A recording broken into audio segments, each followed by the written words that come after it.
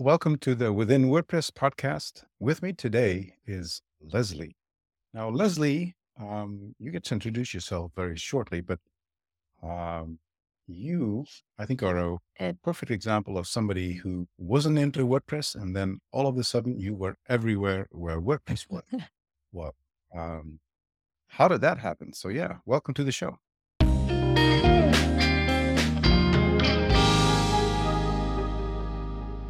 Thanks, Marcus. Really happy to be here. Thanks for inviting me. Well, how do I answer that question? Well, Um, just I start by guess I introducing should yourself. start with, yeah. I'm Leslie Sim. I live in Singapore. And as we were just talking, it's kind of like a tropical place where it's always rainy and always sunny at the same time. And we have lots of good food.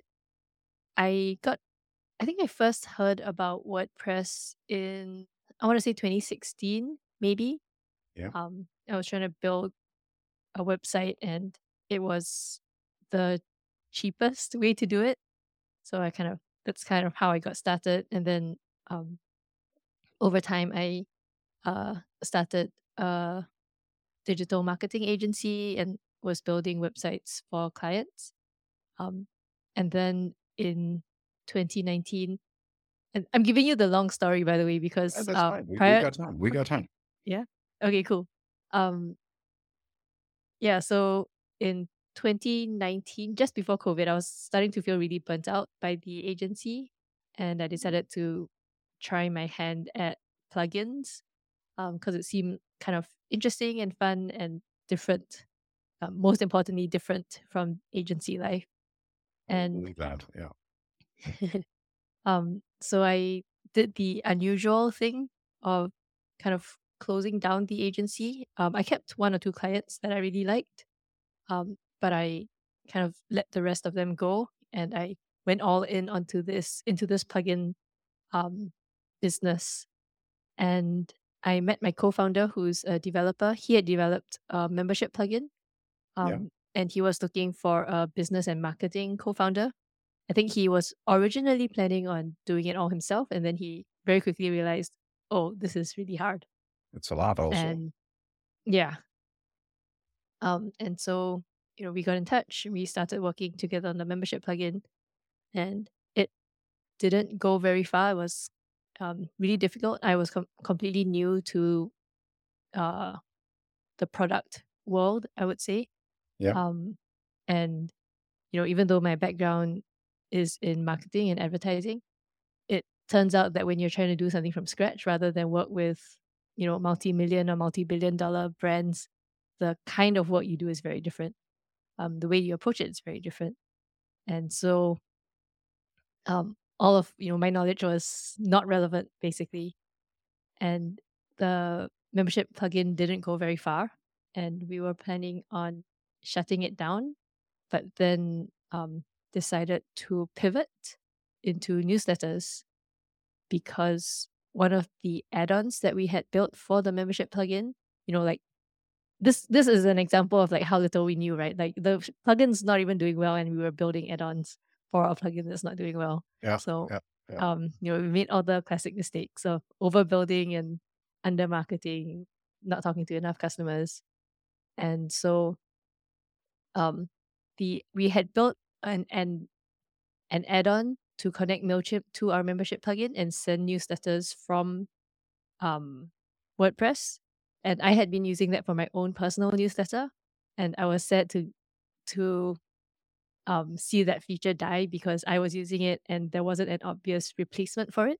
Hmm. And so I decided, actually, if I was sad to let it go, but I was definitely not sad to let the membership plugin go because there were so many different competitors that would, that could do what we were already doing.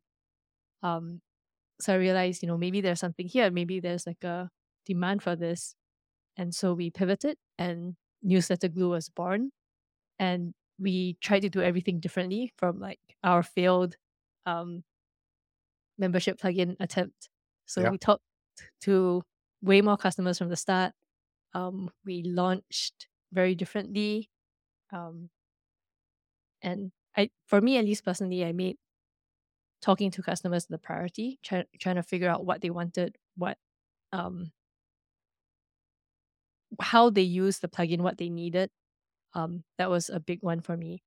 Yeah. And that's incidentally also answers your question, kind of how I started appearing everywhere.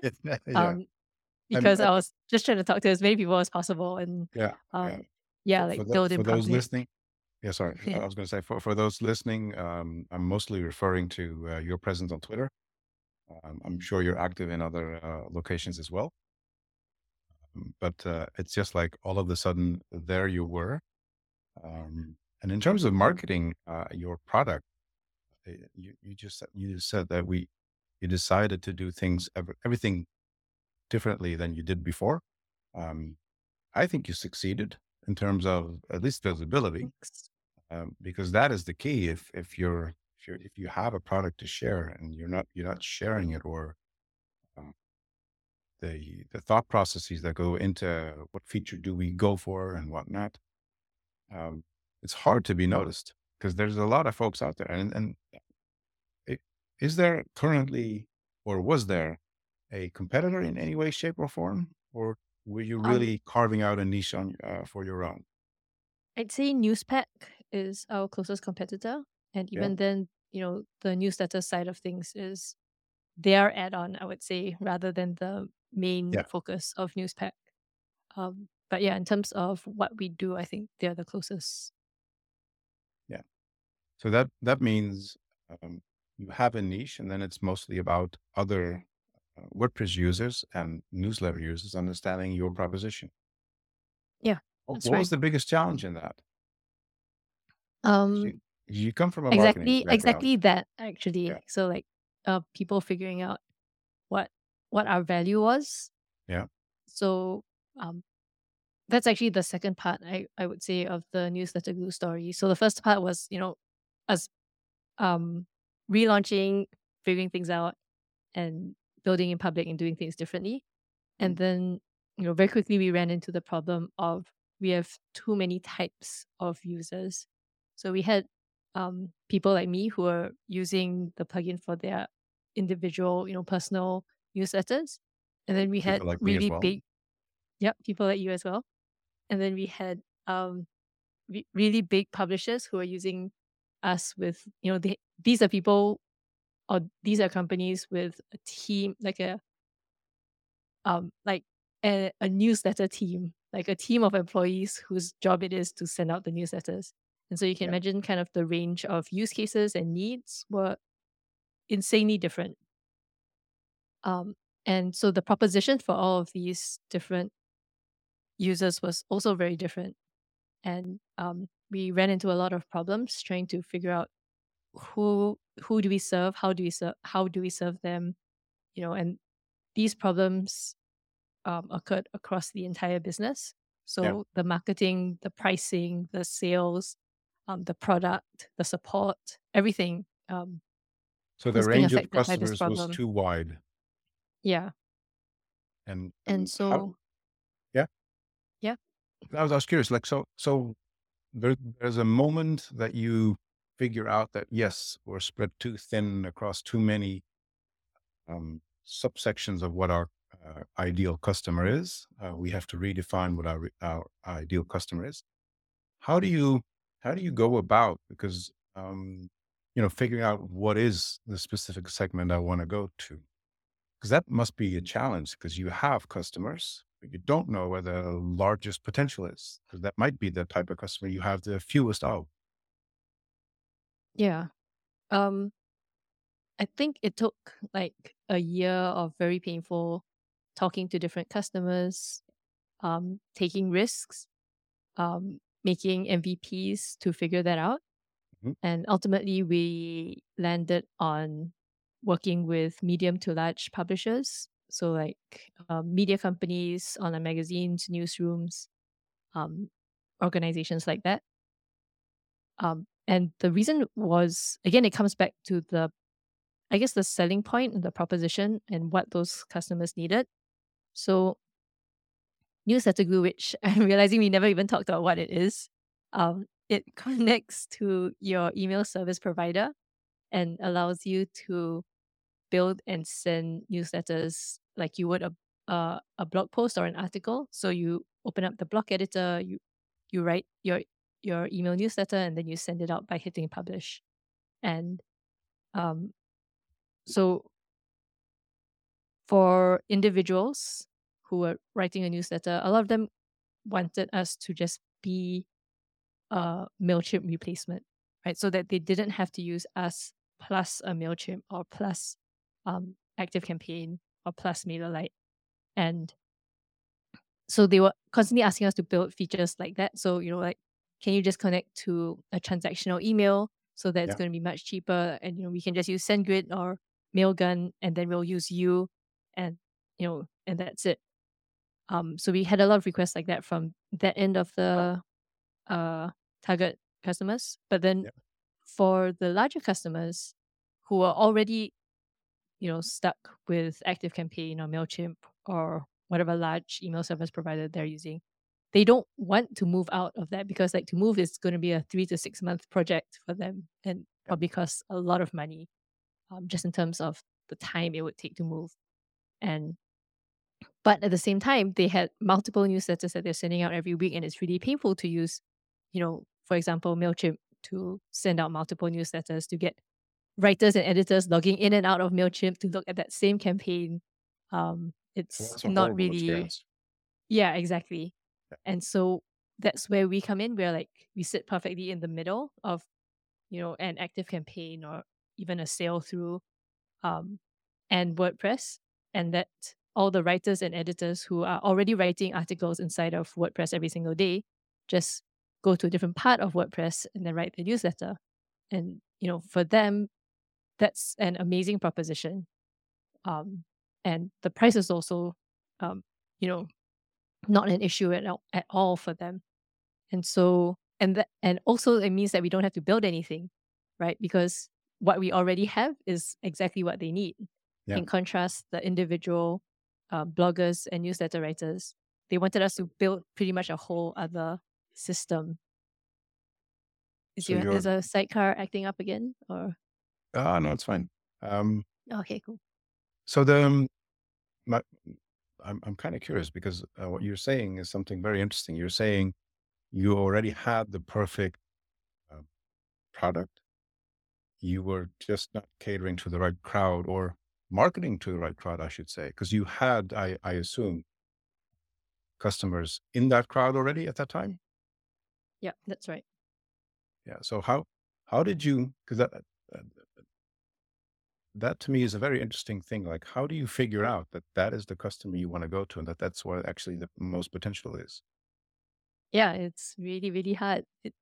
Like I said, it took us a year of talking, soul searching, figuring out. And also, like, for me at least, as a founder, you're really close to your product. So you always think it's crappy Yeah. because you can see all Yeah. the Yeah.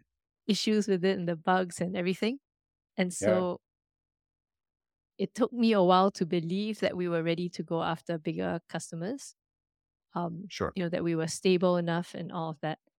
Um, and, it's like I say this, but then at the same time, even before we started going after those bigger customers, we already had really big customers using us who, didn't have problems and are happy with our service. So it's, I think this is like the classic founder insecurity with the product. Yeah. Um, Would but you say it's easier to get those types of clients now? I For think full so. reference, what we're referring to here is you had started with Newsletter Glue. Uh, you had a target defined, and then there was a moment in time where you decided it was smarter to focus on a subset of your clientele, which is an upmarket move because the pricing went up, Mhm. and your whole proposition, I guess, the communication you done on your website, everything changes. Um, are you finding it easier to find the customers now? Is that uh, is that the conclusion you can reach already, or are we just a little too short behind the decision? I think we're still early. It's hard to say. The the thing that happened for sure is that once we increased our prices, it um cleared out everybody who was currently considering us at the time, because everyone who was Yeah, currently considering us was course. came in at a Yeah. much lower price point. Um, but also it immediately got a handful of people who were considering us to get in touch immediately because suddenly we were exactly um, catering to them. So I think Yeah. like those two things happened. But then the other big thing is also, the sales cycle for much larger customers is much longer. Yeah. Um, and so, that's part of why it's kind of hard to say whether or not it's working. Um, you know, it's likely that we have a whole bunch of people who are considering us right now who are just talking about it internally. I've never heard from them yet, and it might be 3 months before they even get internal Yeah. I approvals was to going to get in say touch with me. it's get on the vendor list, and that's the famous 3 to 9 months processes you have to plow through. Yeah. So that's an interesting, like, I like what you've done there because obviously maybe not obviously, but I'm one of the I think earlier users of Newsletter Glue, Yes. and it was perfect for the setup that I had at the time. And yeah, it's very convenient to be able to do that from within your WordPress environment. It just makes a lot of sense. I have two other customers running the same setup, and for them, it solves the same problem. They're not big budget customers, but they have complex setups, and it's interesting to see the problem that it solves. So, what I find fascinating is that even though there was clearly a match to that particular crowd, you were brave enough to say no. There's a better match for us somewhere else. I admire that sort of move. Yeah, I think that this is a long-winded way of coming to my question, but the majority of WordPress product owners are looking at WordPress from I want to be as cost-effective price point in the back of their mind, which is typically where WordPress comes from, right? The software is free. Yep. You have to sort of wrestle to have them understand that your proposition is actually helping them in their process, it's saving them money and all of that. And yes, you're asking decent amounts of money. Um, would you say that your late entry into WordPress is beneficial there for you? I mean, that's really hard to say. I'm sure there were also lots of, maybe not lots. Even now, I don't see lots, but I'm sure there are also a large handful of plugins that cost a lot. Um, they like previously. I think.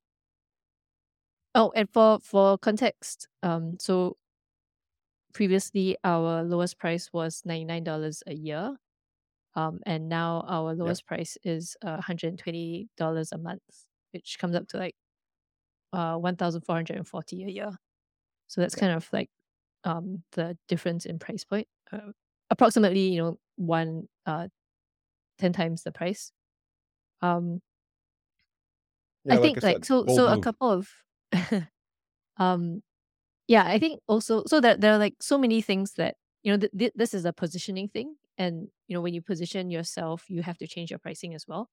When you update your positioning, and um for the larger customers that we are targeting, being too cheap is actually a problem for them because if you think about it, their entire team is working out of Newsletter Glue every day, like literally every day.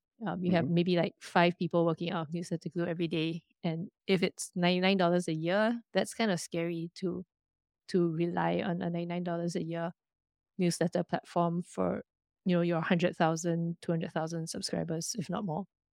Um, That's a very valid point. and so changing the price isn't necessary. It's actually hurting us if we keep it low.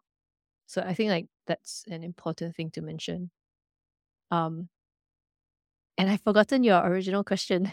So I'm sorry. the lack of this is how WordPress does it. Price as high as you feel comfortable with, but definitely on the low end type of approach to pricing your product. That has been going on ever since WordPress started becoming more premium, which is around 2008. Mhm. That was the first premium themes, and then plugins started 2009, sort of really get going. Um, you entered into 2016, so that's already into a much more mature market. Yep. And my question was like, how much do you think that's been an influence that you weren't aware of where the origins came from, like the expectancy of having a low-ish. Uh, I Um, I don't think I don't think I was completely unaware. I think I've actually done a pretty good job of like okay, decent job, especially in comparison to a lot of other people about like learning about like WordPress's history and stuff like that. You cool. know, um, and I think one of the things that I also um did a pretty good job of is getting to know a lot of plugin founders Yep. and kind of hearing their stories and learning how they did their pricing and their business and like set all of that kind of stuff up. Yep. Um, Before I made the pricing changes, the two people that I talked to were Natalie from Access Ally and Pete from Leaky Paywall. So the two of them have, I think, somewhat similar pricing. I think they're like 200 plus, close to 300 a month. Yep. Um, and they encouraged me to go for it and see and yeah and just like yeah pretty much go for it, and I think that's kind of what I did. um and I think like one thing also that I realized is that it I don't really want to like my customers don't identify as WordPress users. They identify as a writer or like a CEO of a publishing company Yeah. or a product manager in a newsroom. And so they don't really think about like the history of WordPress pricing. They just care about what works for them. And Yeah. so Yeah. since they don't care about it, then I don't have to care about it either. Yeah. Um, so honestly, I don't really get those like low end um large agency with 100, 500 um customers trying to ask me like, why is your pricing like this? Don't you have a lifetime, license or discount, stuff like Yeah. that. I just don't get that because that's not who I cater to. And I'm really glad about it. I can imagine because one of the things that disappears when you change your pricing, certainly when you move up, is that because there's a crowd now less interested in your product, you also are losing a crowd which is uh, extremely high demanding, um, even though they're on the bottom end of what your ideal customer would be. Have you noticed a big difference in support requests and such? Um, okay, actually, I said that I don't get it, but I guess I kind of maybe get some like occasionally you get people like ranting on Twitter saying like we're like stupidly expensive and stuff like that. Sure. But I just ignore it. Um, and when it comes to support, so that's the other big thing. I don't think the amount or the type of support problems has changed, but now I feel good about just providing, like 1000% excellent support to every single customer. Whereas previously, pretty much the moment someone has um has a support issue, I'm like losing money on them. Like even for me to spend 1 hour or 2 hours on their ticket, I've lost money on them because my time is worth more than $99 an hour, and so if they're paying $99 a year, I've just like you know lost money on them immediately. This is And the moment where I say I'm sorry, right? Because I've sent in a support request. Probably took no, more I than mean, an hour. Yeah. Yeah. No, but um, that's a very good point. You become more motivated when there's um, when your actual value is perceived as such. yeah, Um, exactly, interesting. yeah. So, different question. In terms of understanding and diving into the WordPress community, what is the thing that you are pleasantly surprised with? Like, I didn't expect that, but hey, this is very nice that it also happened. Um, I'm not sure it's like a didn't expect thing, but one thing that I'm really, really thankful for is how helpful and um, open to sharing the Yeah. WordPress community, especially like the business owners are. So, like even right now, it's super easy for me to just DM, one of the like, whatever like top 10, top 100 plugin companies out there and like, message the owner of the company and just be like, hey, how are you doing pricing or how are you thinking about this? And they're likely to just tell me the answer Yeah. and like not think that I'm trying to steal anything from them or like do anything bad. Everyone's just kind of trying to help each other out. And likewise, like people ask me all the time as well, and I try my best to give them like super honest and upfront answers. And I think again, like it's not really surprising necessarily, but it's something that I really, really appreciate, and I don't think I see it in other communities necessarily. I agree.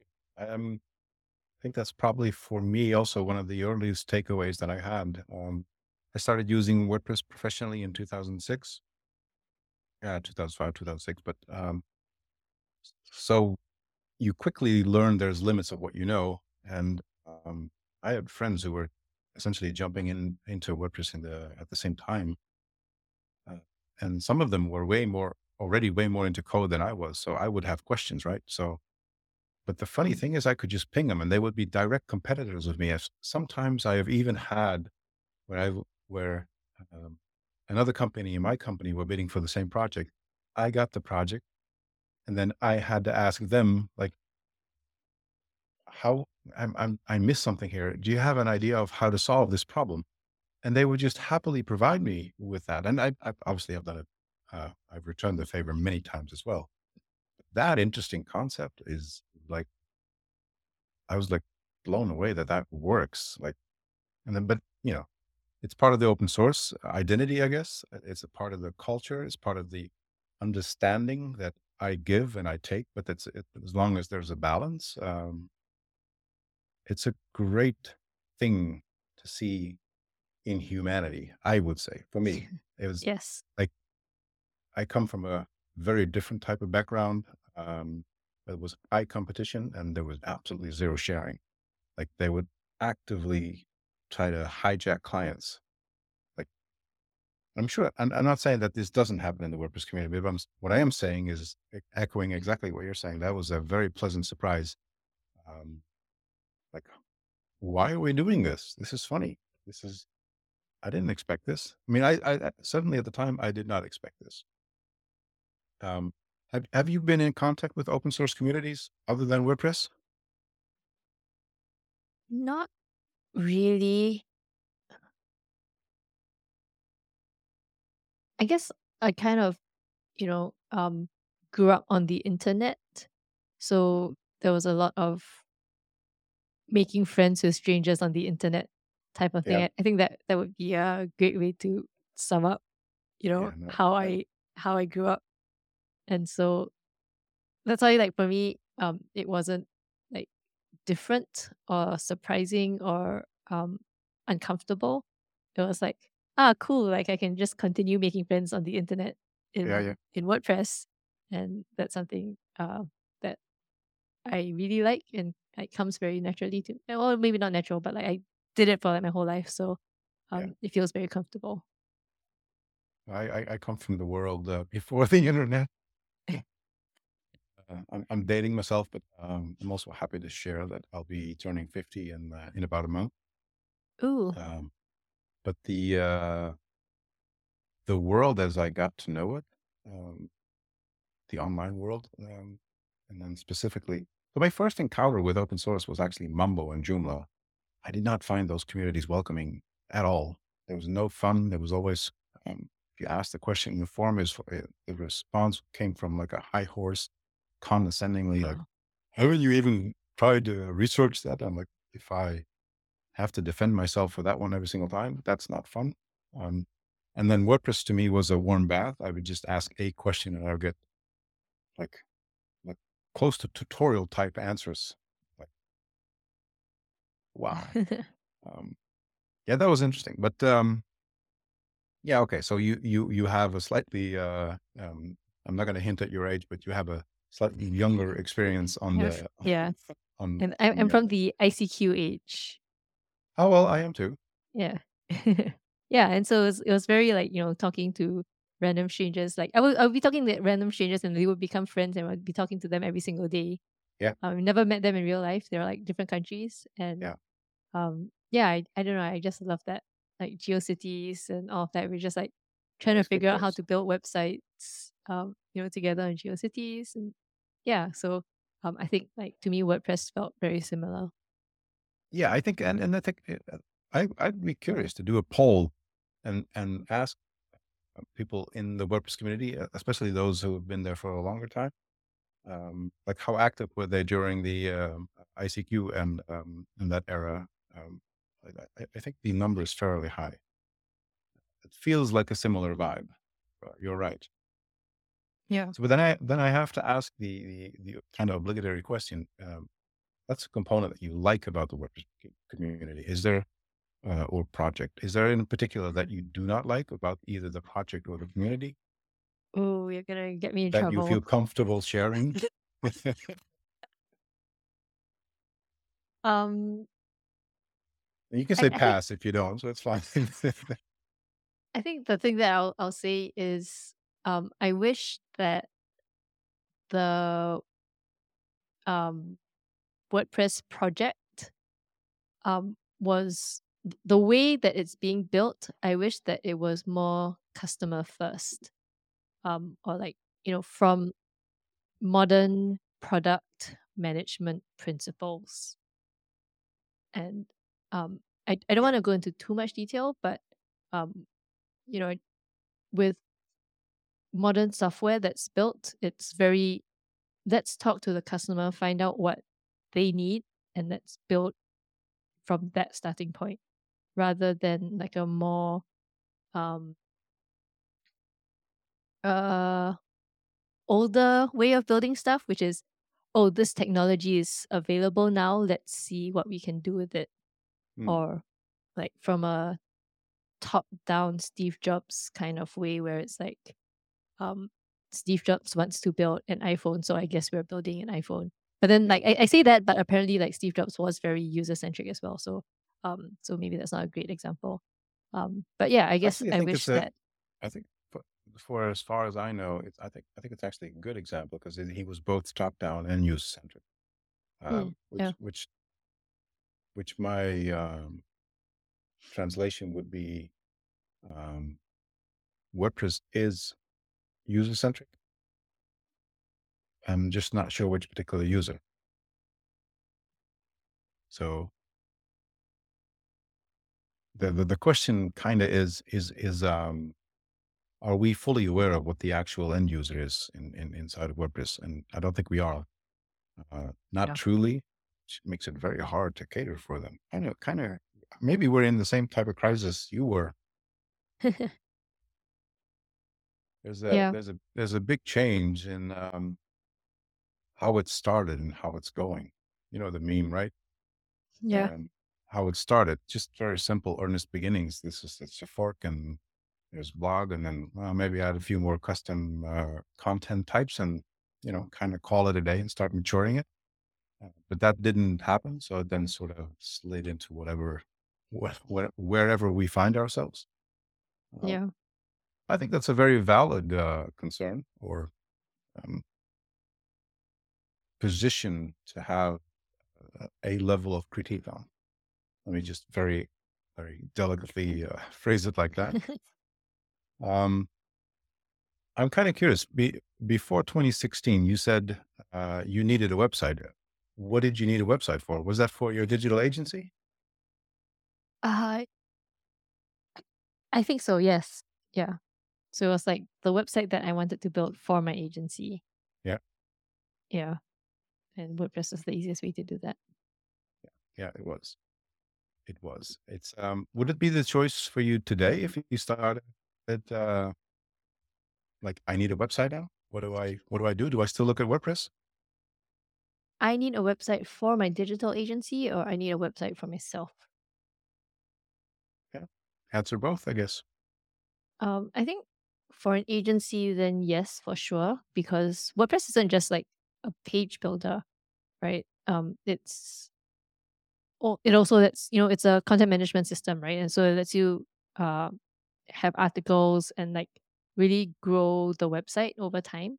And Yep. I think right now there isn't a better way to have a website that scales with you, that you can grow and maintain and add to it in the same way that you can with WordPress without having to worry about like running up against the limits of the system, Yep. like you would in a lot of other CMSs.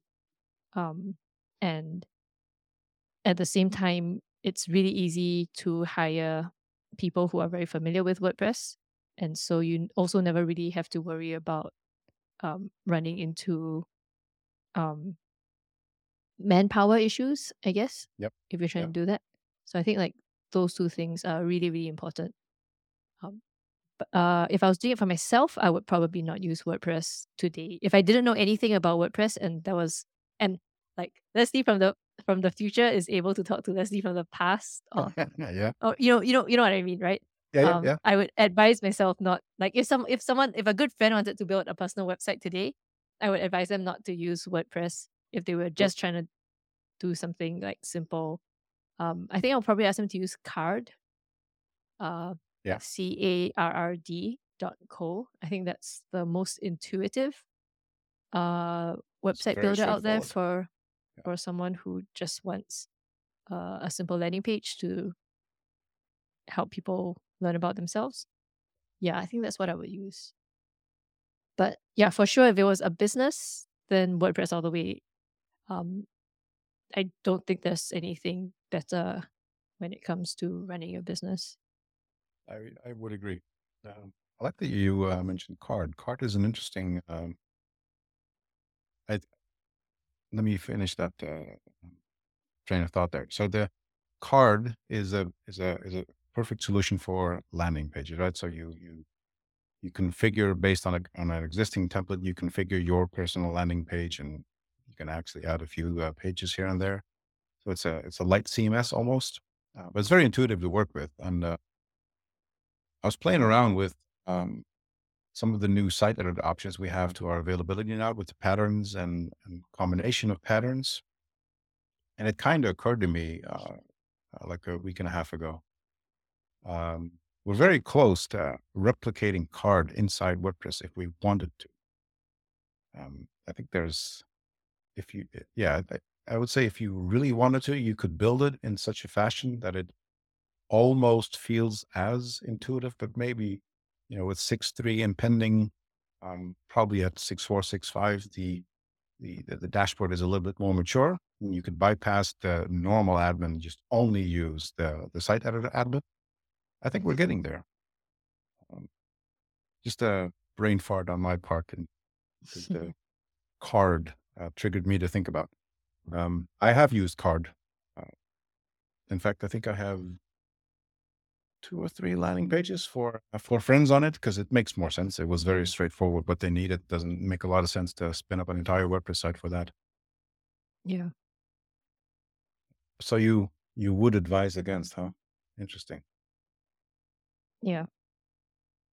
I think so what is your, if we're looking at making things smarter for first time users of WordPress, do you have any advice for that? Is that a thing you've considered or thinking about? Because I can imagine that your crowd is already on WordPress, obviously.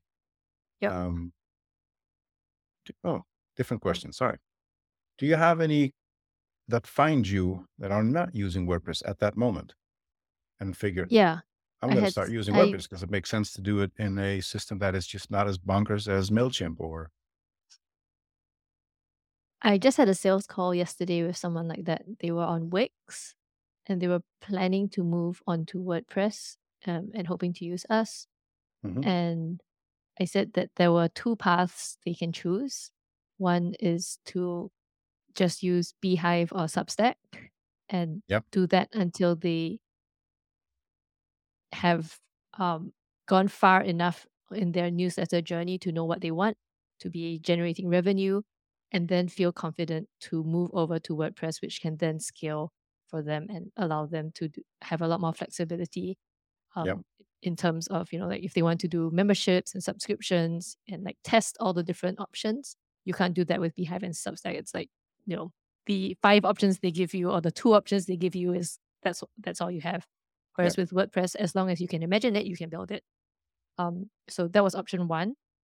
And option 2 was to say, you know what, I'm going all in.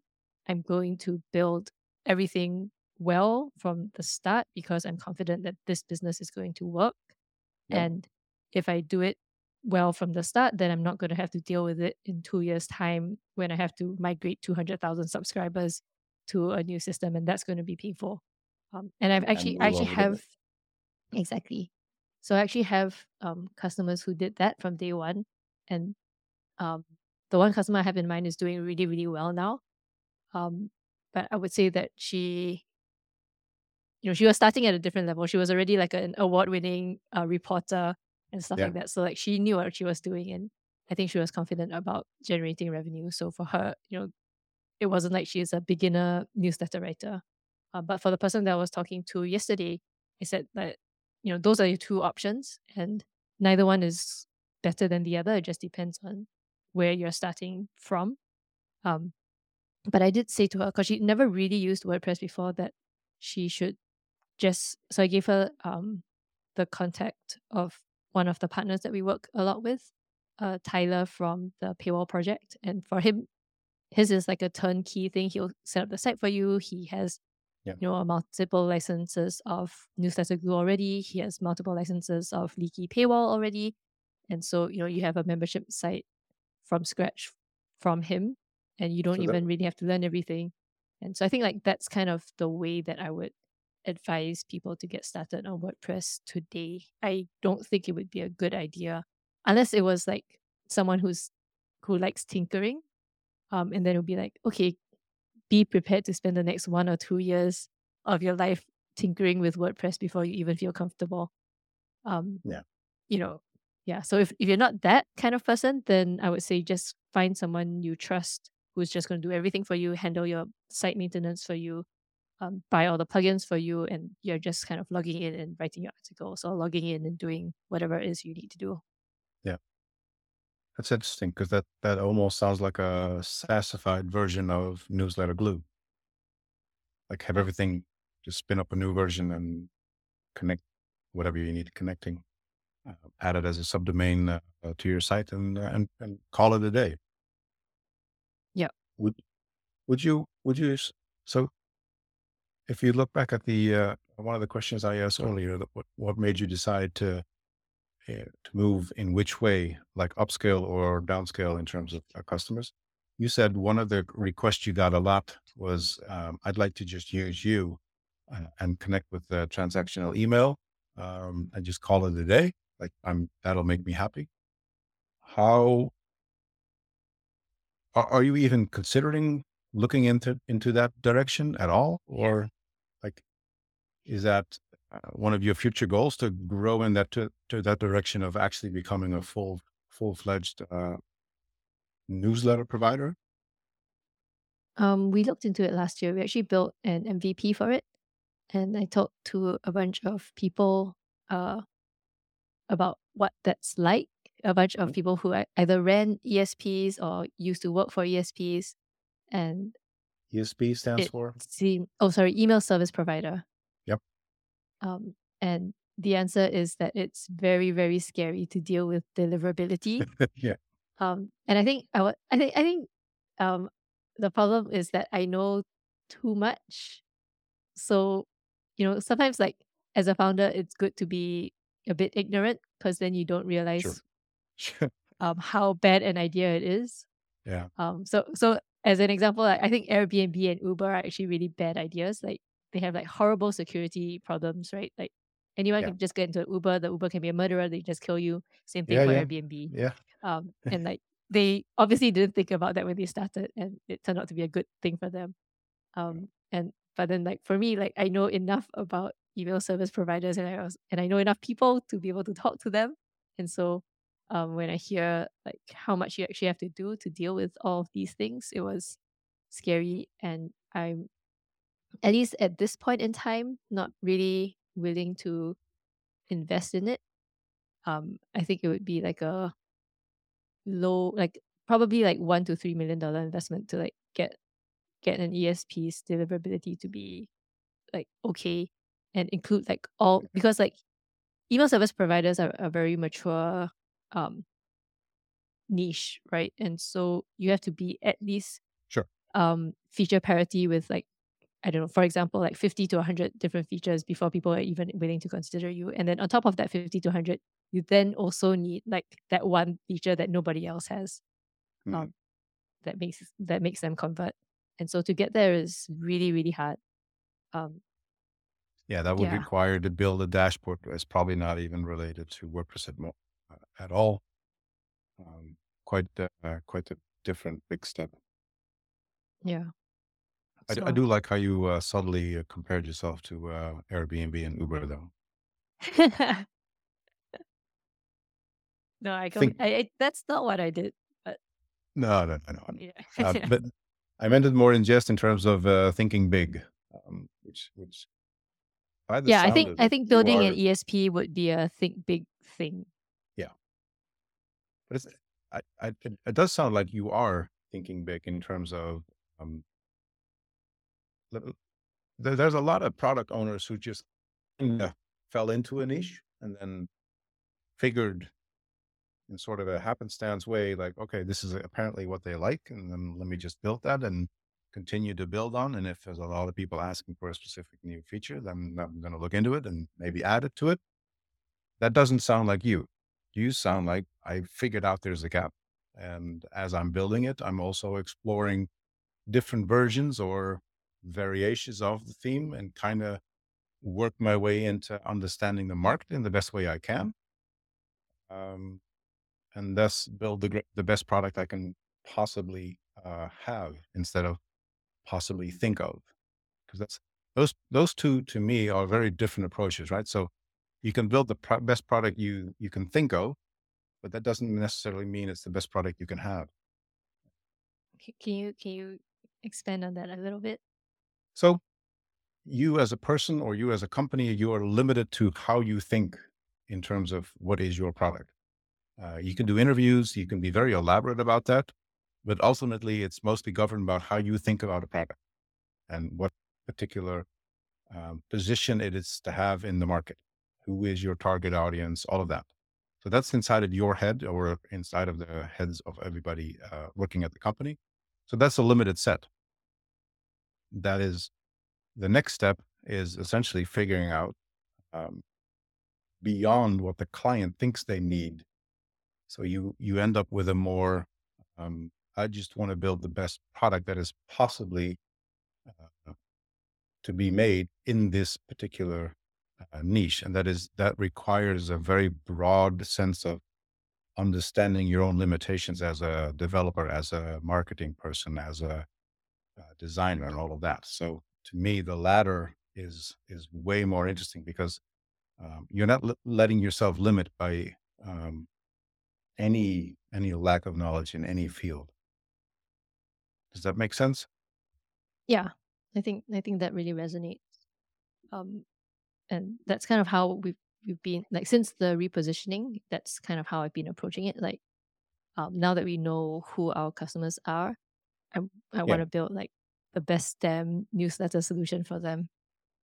Well, my point was, it sounds like you are. So it sounds like you have a good idea of uh, what you understand, what you don't understand, and you're building from what you understand to what you don't yet understand. And I think I like that. I like seeing that. At least from my point of view as a user, but also as somebody who follows you on Twitter. It's interesting to see where your thoughts go because you ask a lot of questions, and I like that. You got a lot of responses as well, and it's again people sharing very valuable information. And oftentimes, I mean, at least for me, if I look at the question at the answer, I can sort of figure out where your question is coming from. But then the answers are never always 100% in the direction that you kind of hope for.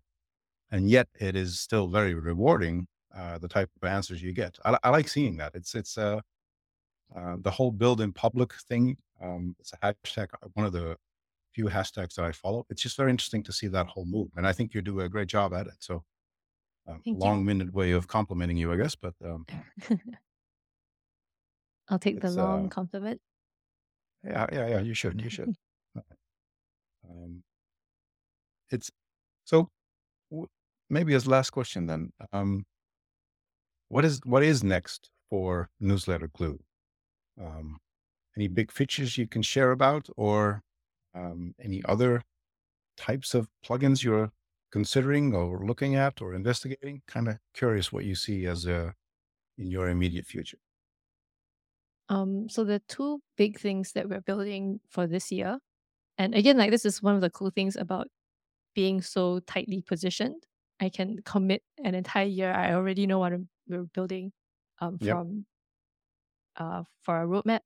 So the first, which we are now many months underway, is we're rebuilding all um, all our blocks and all the core WordPress blocks to be Yep. uh, we're just building our own, and this lets us create a very what you see is what you get experience for the newsletter. So like as a past customer of Newsletter Glue, you'll know that like sometimes we our um, styling clashes with the site theme styling, and you kind of have Yeah. to mentally ignore that and know that the email is going to look different from what you see in the block editor when you're typing at the time. Yeah. And I've always disliked that. And um, and so we're now I think like 4 or 5 months into this project of rebuilding. So we have like our own text blocks, our own heading blocks, our own image blocks, our own columns. Everything is like we've rebuilt it from scratch. Um, and it's Full so control. much better now. Yeah, full control. It's exactly what you see is what you get. We've also built mobile controls into it, which I've literally been waiting since the start of Gutenberg for that to happen. And they said that they're never going to do that. But newsletters Mm, work differently, right? You need the desktop and the mobile version. absolutely. And so we've built the mobile controls in now as well. So like that's really, really cool. Um, and so yeah, so we're excited to launch that. It's very scary because it's going to break a lot of things because people have to basically just rebuild their entire templates to use the new blocks. The old Yep. blocks will still be supported, um, in that they don't break visually on the front end, but then you can't edit them anymore. So everyone just has to move. So that's going to Hmm. be very, very painful. So that's the first big thing that we're building, and that's going to be Newsletter Glue version 3, just because it's such a big um, Yep. change. And then the second thing, and also that's going to reduce our support a lot, which I'm excited about. Um, I get that. I uh, get that. yeah, so that's a big change. And then the second big change, which is more valuable to customers, is going to be multiple newsletters. And this is more kind of like a looking at newsletter production from first principles kind of a thing. So something that's always irritated me a little bit about email service providers is that their email campaigns are there's only one. I'm not sure how to explain it. Like it's just one folder. Like it's just linear. Like even if you've got 5 different newsletters, when you log into Mailchimp or ActiveCampaign or Sendinblue Right. or Yeah. Yeah. whatever, Yeah. I it's understand. just that one thing, right? But like actually, newsletters are not like that. There might be like 5 different brands, and under each different brand, there might be 1 or 2 different newsletters, and so we want to create that experience for people inside of WordPress, and that works a lot more kind of like posts with different categories, kind of. No, actually, let's not ever go there. It's not really like that. But basically, we want to be able to allow if I'm the writer and the editor for newsletter A, then we just look at newsletter A and we can create the brand from scratch for newsletter A. We can look at only the Yeah. newsletters from newsletter A, and then likewise for newsletter B, C, D, E. And I think like that's going to be a really cool, very advanced experience for advanced newsrooms. and I'm really excited to launch that. That sounds cool. That really sounds cool because you're essentially segmenting the one experience into multiple experiences. Yeah. And I You think have it a more directly reflects how people are working actually. So it's like so frustrating this to me is that something like you nobody has learned. felt that. Yeah, yeah. This is something you learned during interviews, I presume. Yeah, talking to customers, seeing how they work. Yeah, I get it. Makes sense. Um, I said that's my last question, but I don't know if I'm sure if I give it time, there will be more questions. But I'm in thinking mode now in terms of, that's interesting. Um, Interesting for me, coming from an enterprise background. I know these types of things are um like they'll never really say it unless you ask them. But these are exactly the types of solutions that larger companies are looking for because it takes away pain points, right? So you solve the problem of uh, them having to go into a complex environment doing something relatively straightforward. Because uh, I don't think I know any email provider that just works other than I probably Convert Kit is the one that stands out to me. It's the one I'm using now also. But the rest is just clunky as hell. Like, and I'm a technical savvy user, right? So that's saying something in of itself. But Mhm. to then solve that problem for the crowd that is definitely not in the um, very technical mindset. Um, Yeah, yeah, I think that's a smart move. I like it. Um, thanks. yeah, you're welcome. And I also want to thank you for appearing on the podcast. It's been my pleasure having you on. I've learned a great deal. Um, yeah, thank you so much. Thanks, Ramkus. Yeah, it's been great having you here, and you're a great host. Well, thank you. I try. I try. Thanks.